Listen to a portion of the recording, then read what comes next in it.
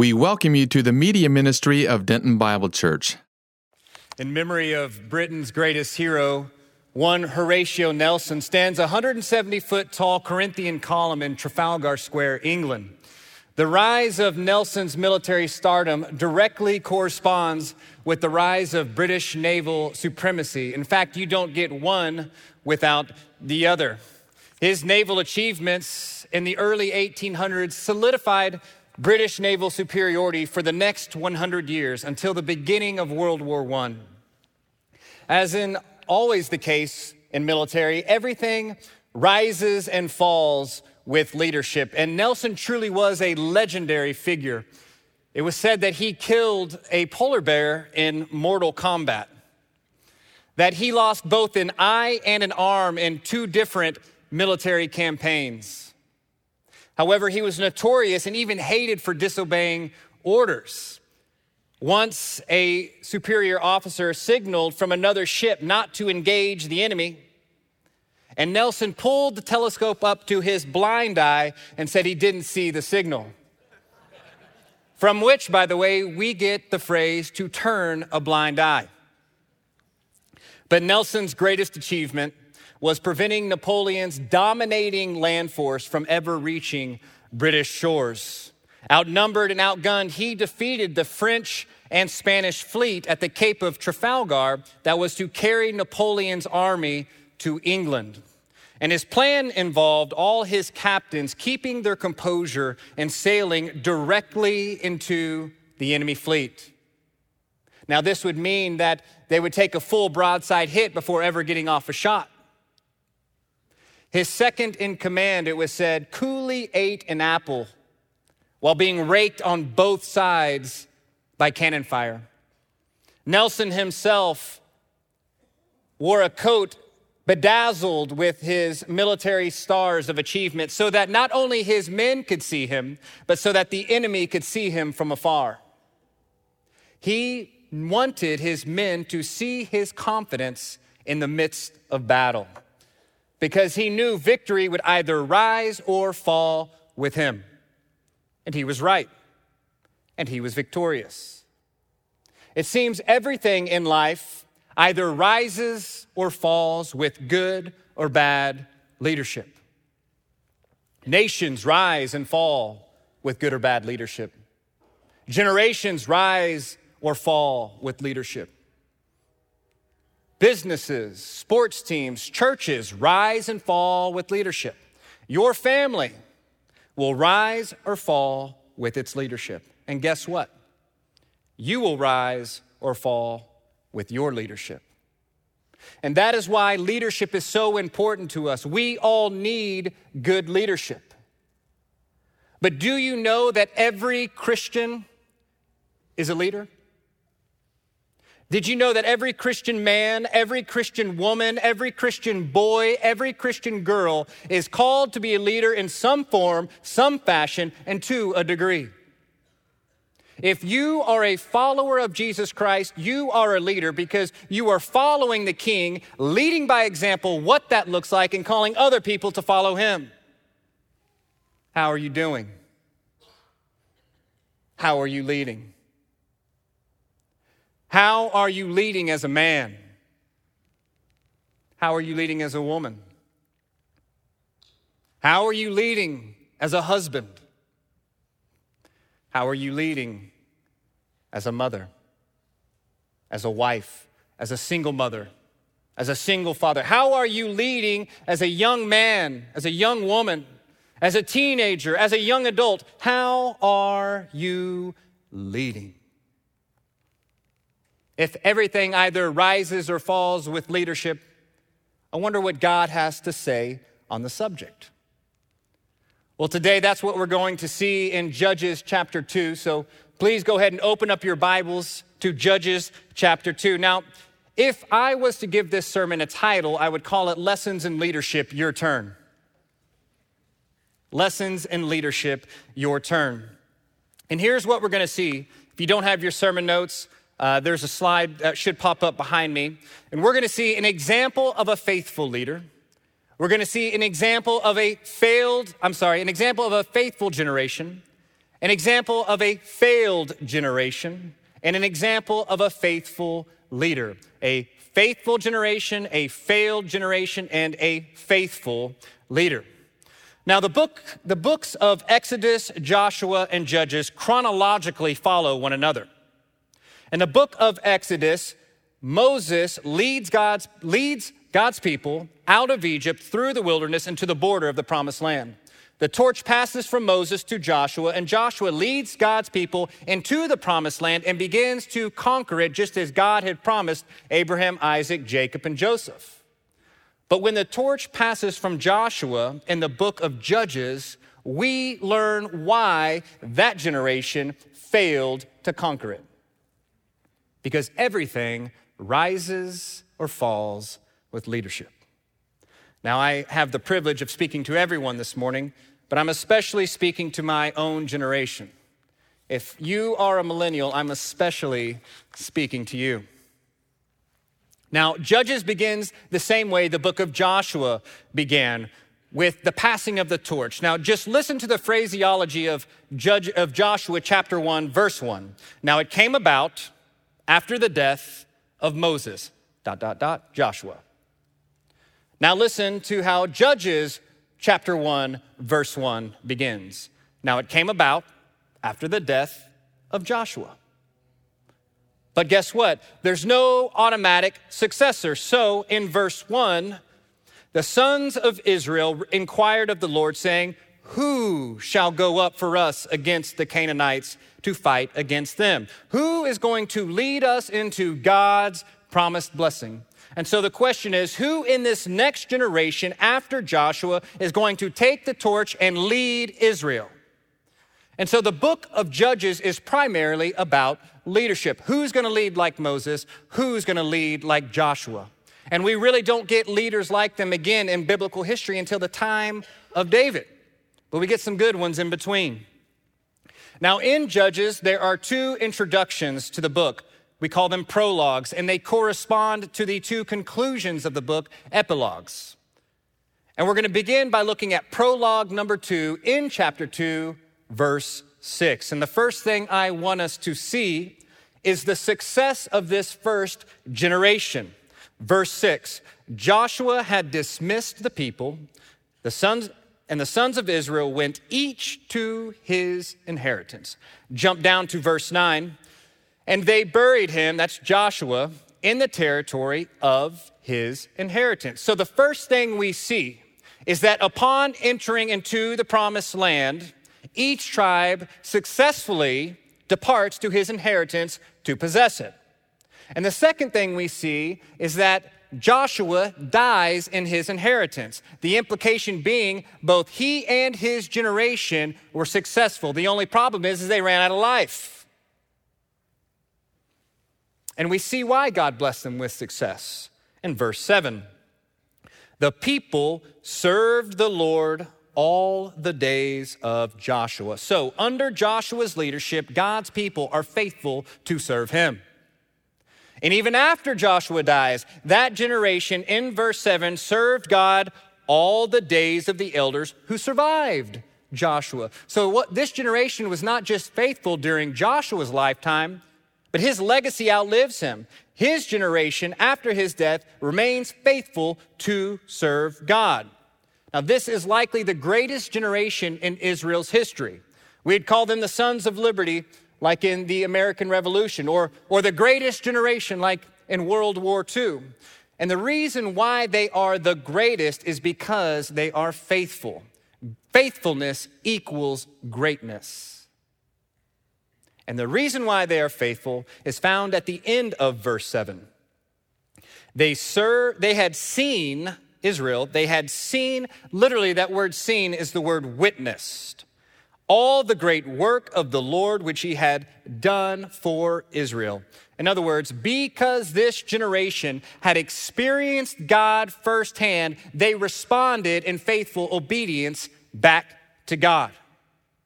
Now observe the repetition of the word all. We have a generation that served the Lord all the days of Joshua. This generation served the Lord all the days after Joshua. because this generation had experienced all the great works of God. When I first started courting my now wife, Raven, I was concerned that her parents would not accept me. I had a rough past. There was an age gap. I wasn't established. I had a long list of reasons why neither you nor they should let me date their daughter. But then I actually met them. And they were welcoming. They were courteous. They were generous. They let me date their daughter. They were hospitable. They would invite me over every day for dinner and make me play board games afterwards. They forced me to pet their cat. They compelled me to give them hugs when I left, and they would not let me leave without saying goodbye. And if I did, I heard about it the next time. And the more that I experienced them, the more that I continued to go and be around their generosity and their kindness and their love and their trust toward me, the more I was compelled to respond in such a way that honored their daughter. In a more complex but similar way, the same is true in your relationship with God. As you continue to go to God and as you experience God's attributes, His goodness, His kindness, His generosity, His love, as you experience and learn that God has more concern for you than you do for yourself, though you don't realize it, as you experience that God is a lot more concerned about your future than you are, though you don't realize it, as you experience and learn these things, the more you will faithfully respond back to God. How are you growing in your personal relationship with God? Jesus said, "This is eternal life, that they know you, the only true God, and Jesus Christ, whom you have sent. Thus says the Lord, let not the wise man boast of his wisdom, and let not the mighty man boast of his might. Let not the rich man boast of his riches, but let him who boasts boast of this, that he knows and understands me." How are you growing? What steps are you taking to grow in your knowledge of God so that you can experience His works and His ways and respond faithfully back to Him? Could you tell me how you're doing that? Could you tell your neighbor how you're doing that? Well, this example of this faithful generation that served the Lord all the days of Joshua and all the days after Joshua, verse 10, all that generation were gathered to their fathers. They're gone. They're off the scene. Question: how many generations does it take to fall from greatness and plummet into failure? Answer: 1. The failed generation, verse 10.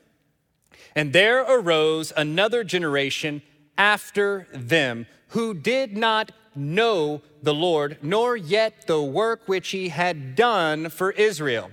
Now notice what is absent in this next generation that was present with the previous generation. There is an absence of the verb witnessed, and there's an absence of the adjective great. This next generation had not personally witnessed God act, and consequentially were experientially unaware of His greatness. Notice something else. They did not know the Lord. The word know is the word yada, and it means knowledge through experience. It's not that they were intellectually unaware of God, but had to receive it by faith. And the result is seen in verses 11 through 13, where we get this interesting structure. In verse 11, we get a summary statement. The sons of Israel did evil in the sight of the Lord. Then we get our first couplet of verbs. They served the Baals and they forsook the Lord. Then you jump down to 13 and we get our second couplet of verbs. But this time these verbs are switched. They forsook and served. So we have they served, forsook, served. We have a chiasm. And in between, in verse 12, we find a triplet of verbs where the emphasis is seen. And here's the emphasis.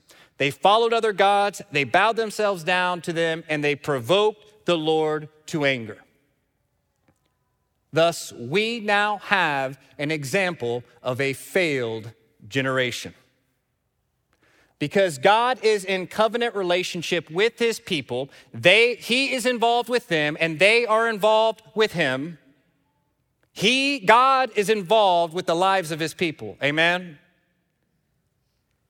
And guess what? You are involved with the life of God. He is the living God. And this is something we as a church have to wake up to.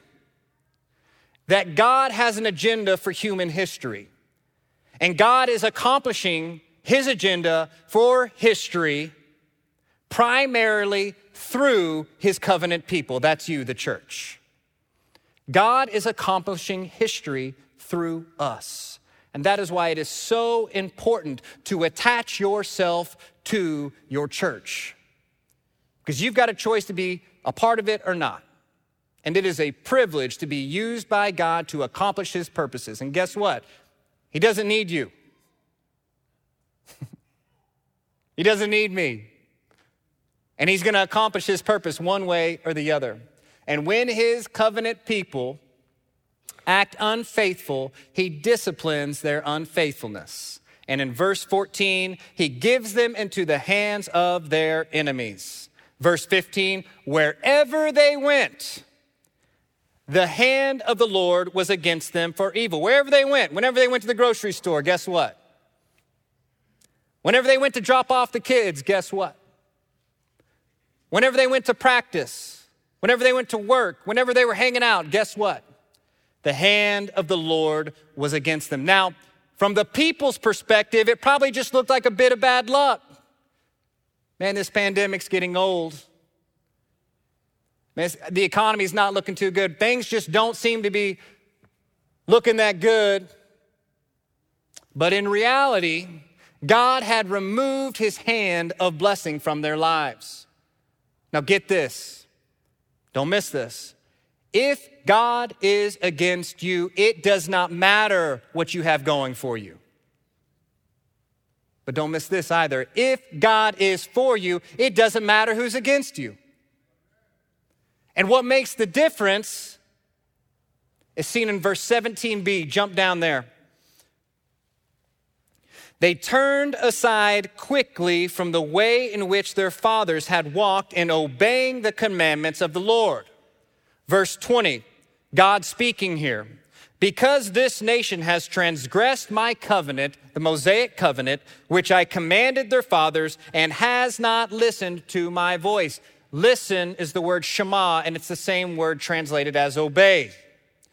So what does God do? In verse 22, he tests them to see if they will keep the way of the Lord to walk in it. In other words, God's testing them if they are going to publicly live out their faith. I don't know if you know this, but there are no secret agent Christians. There are no undercover Christians.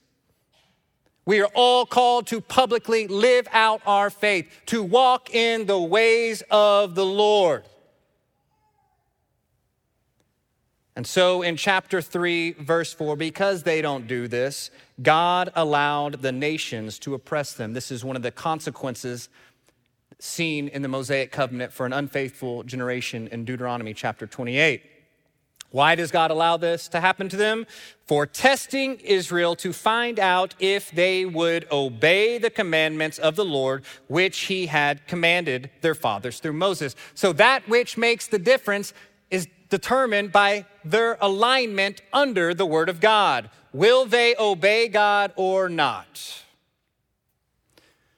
A few weeks ago, I borrowed Brent Bowen's chainsaw because a huge limb had fell in my backyard, and I wanted to cut it up into logs to fit into my fire pit. So I cut one log as the standard log that would fit into my fire pit, so all the other logs measured off this standard log would fit as well.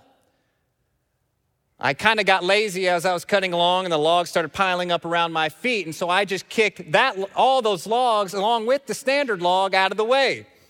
You know what I'm talking about. You did this too. And so I thought, I can see that log over there. I'll just get kind of close. and I used the next cut log as the new standard for the logs that would come after that. Well, guess what happened? The logs started piling up around my feet again, and I just kicked them away and made a new standard log.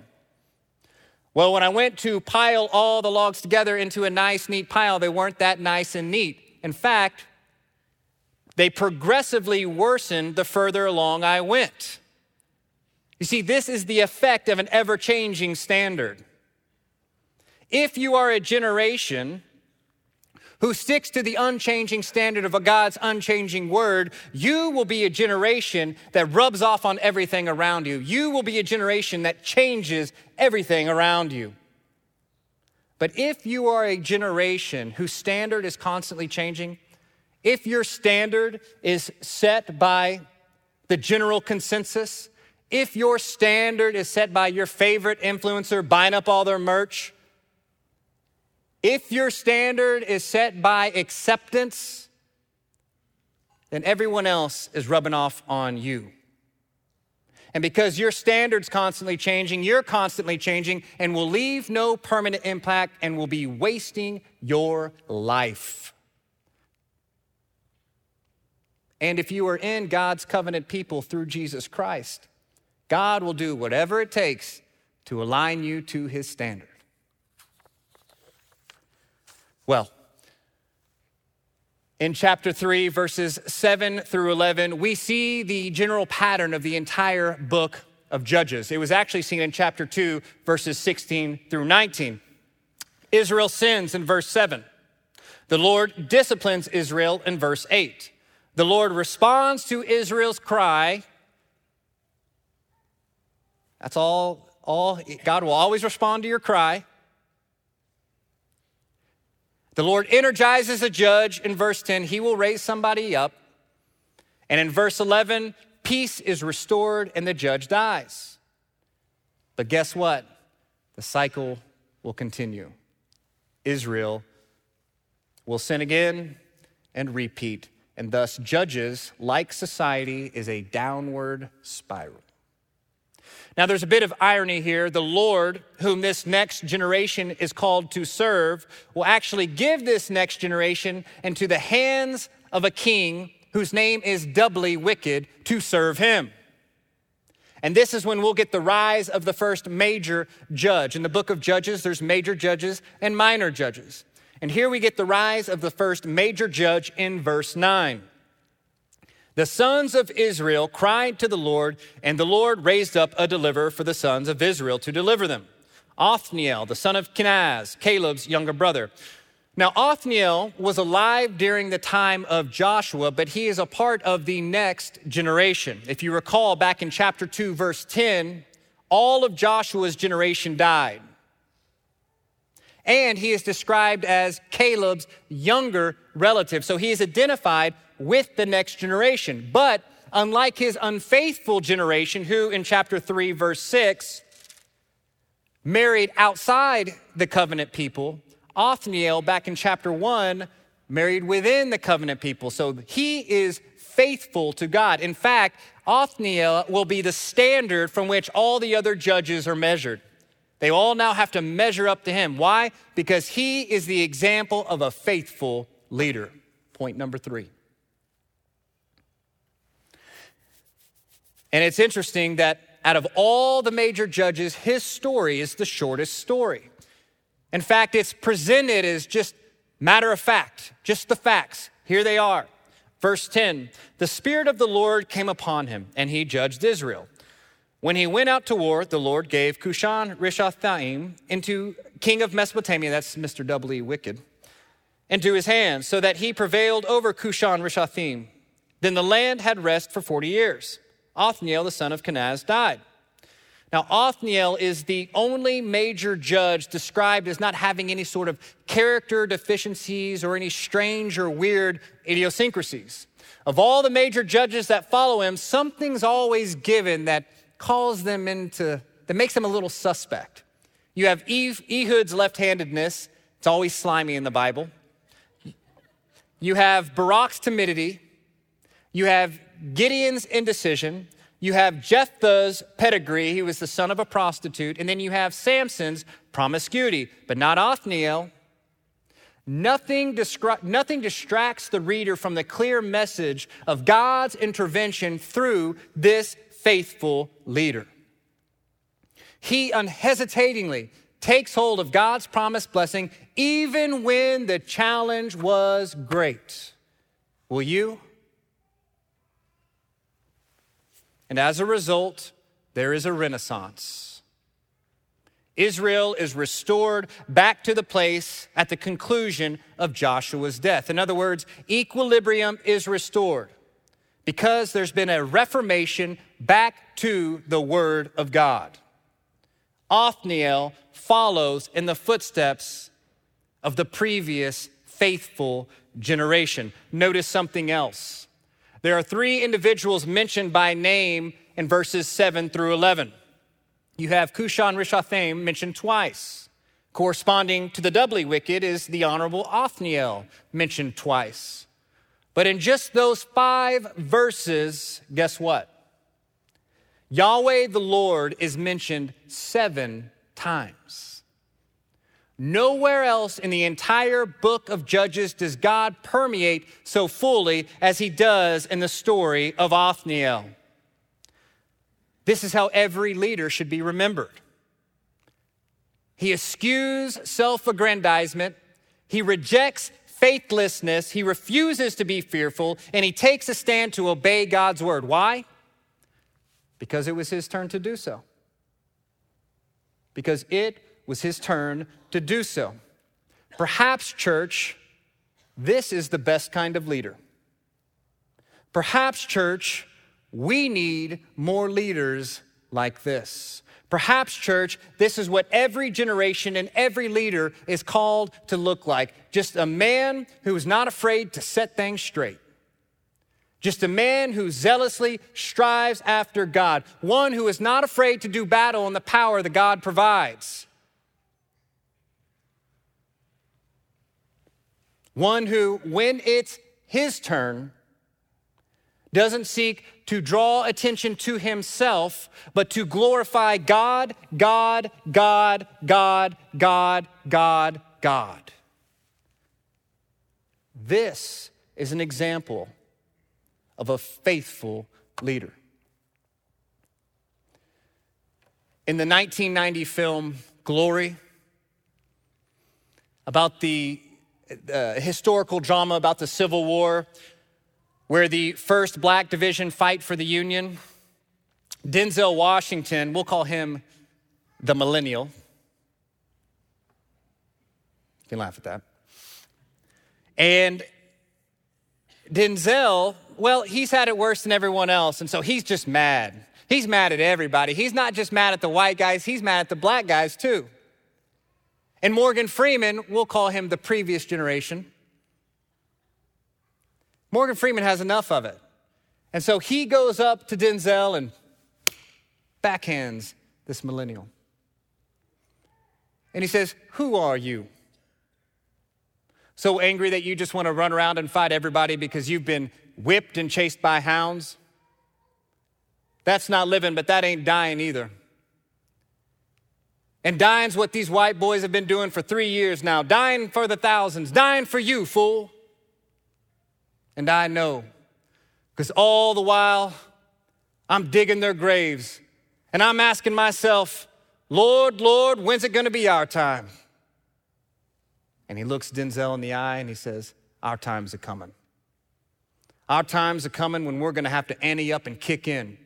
Kick in like men, like men." Well, Denzel, our time's a coming. Our time's here. Who's going to ante up? Who's going to kick in?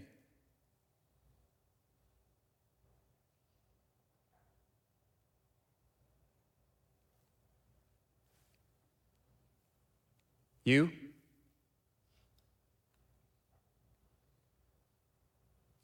Who's going to kick in?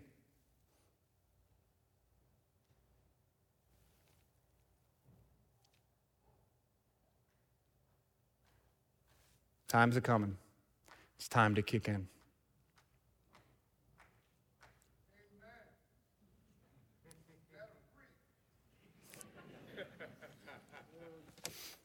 On that note, let's put all this together. Joshua's generation was an example of the greatest generation because they experienced God and responded faithfully in obedience to his word. God disciplines the next generation because they failed to hold to the standard of God's word, and the world rubbed off on them instead of them on the world. God raises up Othniel from the next generation, who was an example leader because he followed in the footsteps of the previous generation. In Acts chapter 7, Stephen is standing before the Sanhedrin recounting biblical history. And he says, our fathers had the tabernacle of testimony in the wilderness. And just as he who spoke to Moses directed him, our fathers, having received it in their turn, brought it in to the land to conquer it, just as God had given it to him. Having received it in their turn. Every generation is given a turn. Every generation is given a chance to lead. Every generation receives what the previous generation left them. And every generation will either rise or fall, be faithful or fail. Because everything rises or falls with leadership. Dr. Hanna, the legendary DTS professor who I took for church history, used to always say, he would say, young people, if you would just spend 5 minutes a day in the Word, your life would be changed. And then he would follow that statement with, it's not the time, it's the Word. That, church, is how you become a faithful generation. That, church, is how you experience God, through his word. So be a faithful generation. Experience God through his word. Now, I'm going to call it like I see it. Every week I'm watching examples of a great generation go. Every week, I'm seeing faithful men and women go to be with the Lord. So I've got a question for my millennial generation. Will you arise and complete what the previous generation started? Will you ante up? Will you kick in when it's your turn? It's your turn. Be an example generation. Experience God through his word. 5 minutes a day. 5 minutes a day. It's not the time, it's the word. Pray with me. Father in heaven,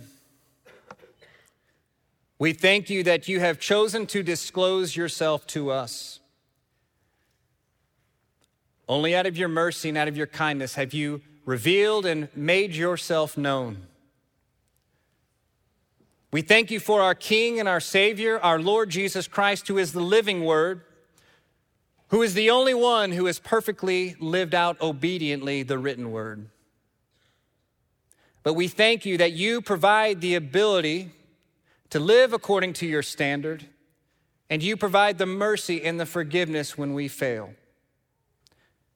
But Lord, you never leave us down, you always call us up.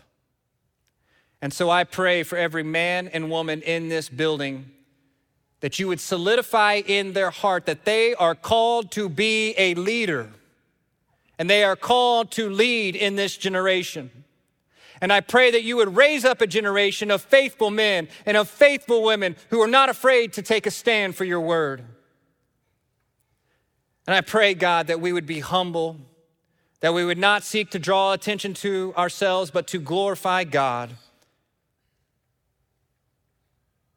We thank you, Lord. We thank you, Lord. Hallelujah. In Jesus' name. Amen.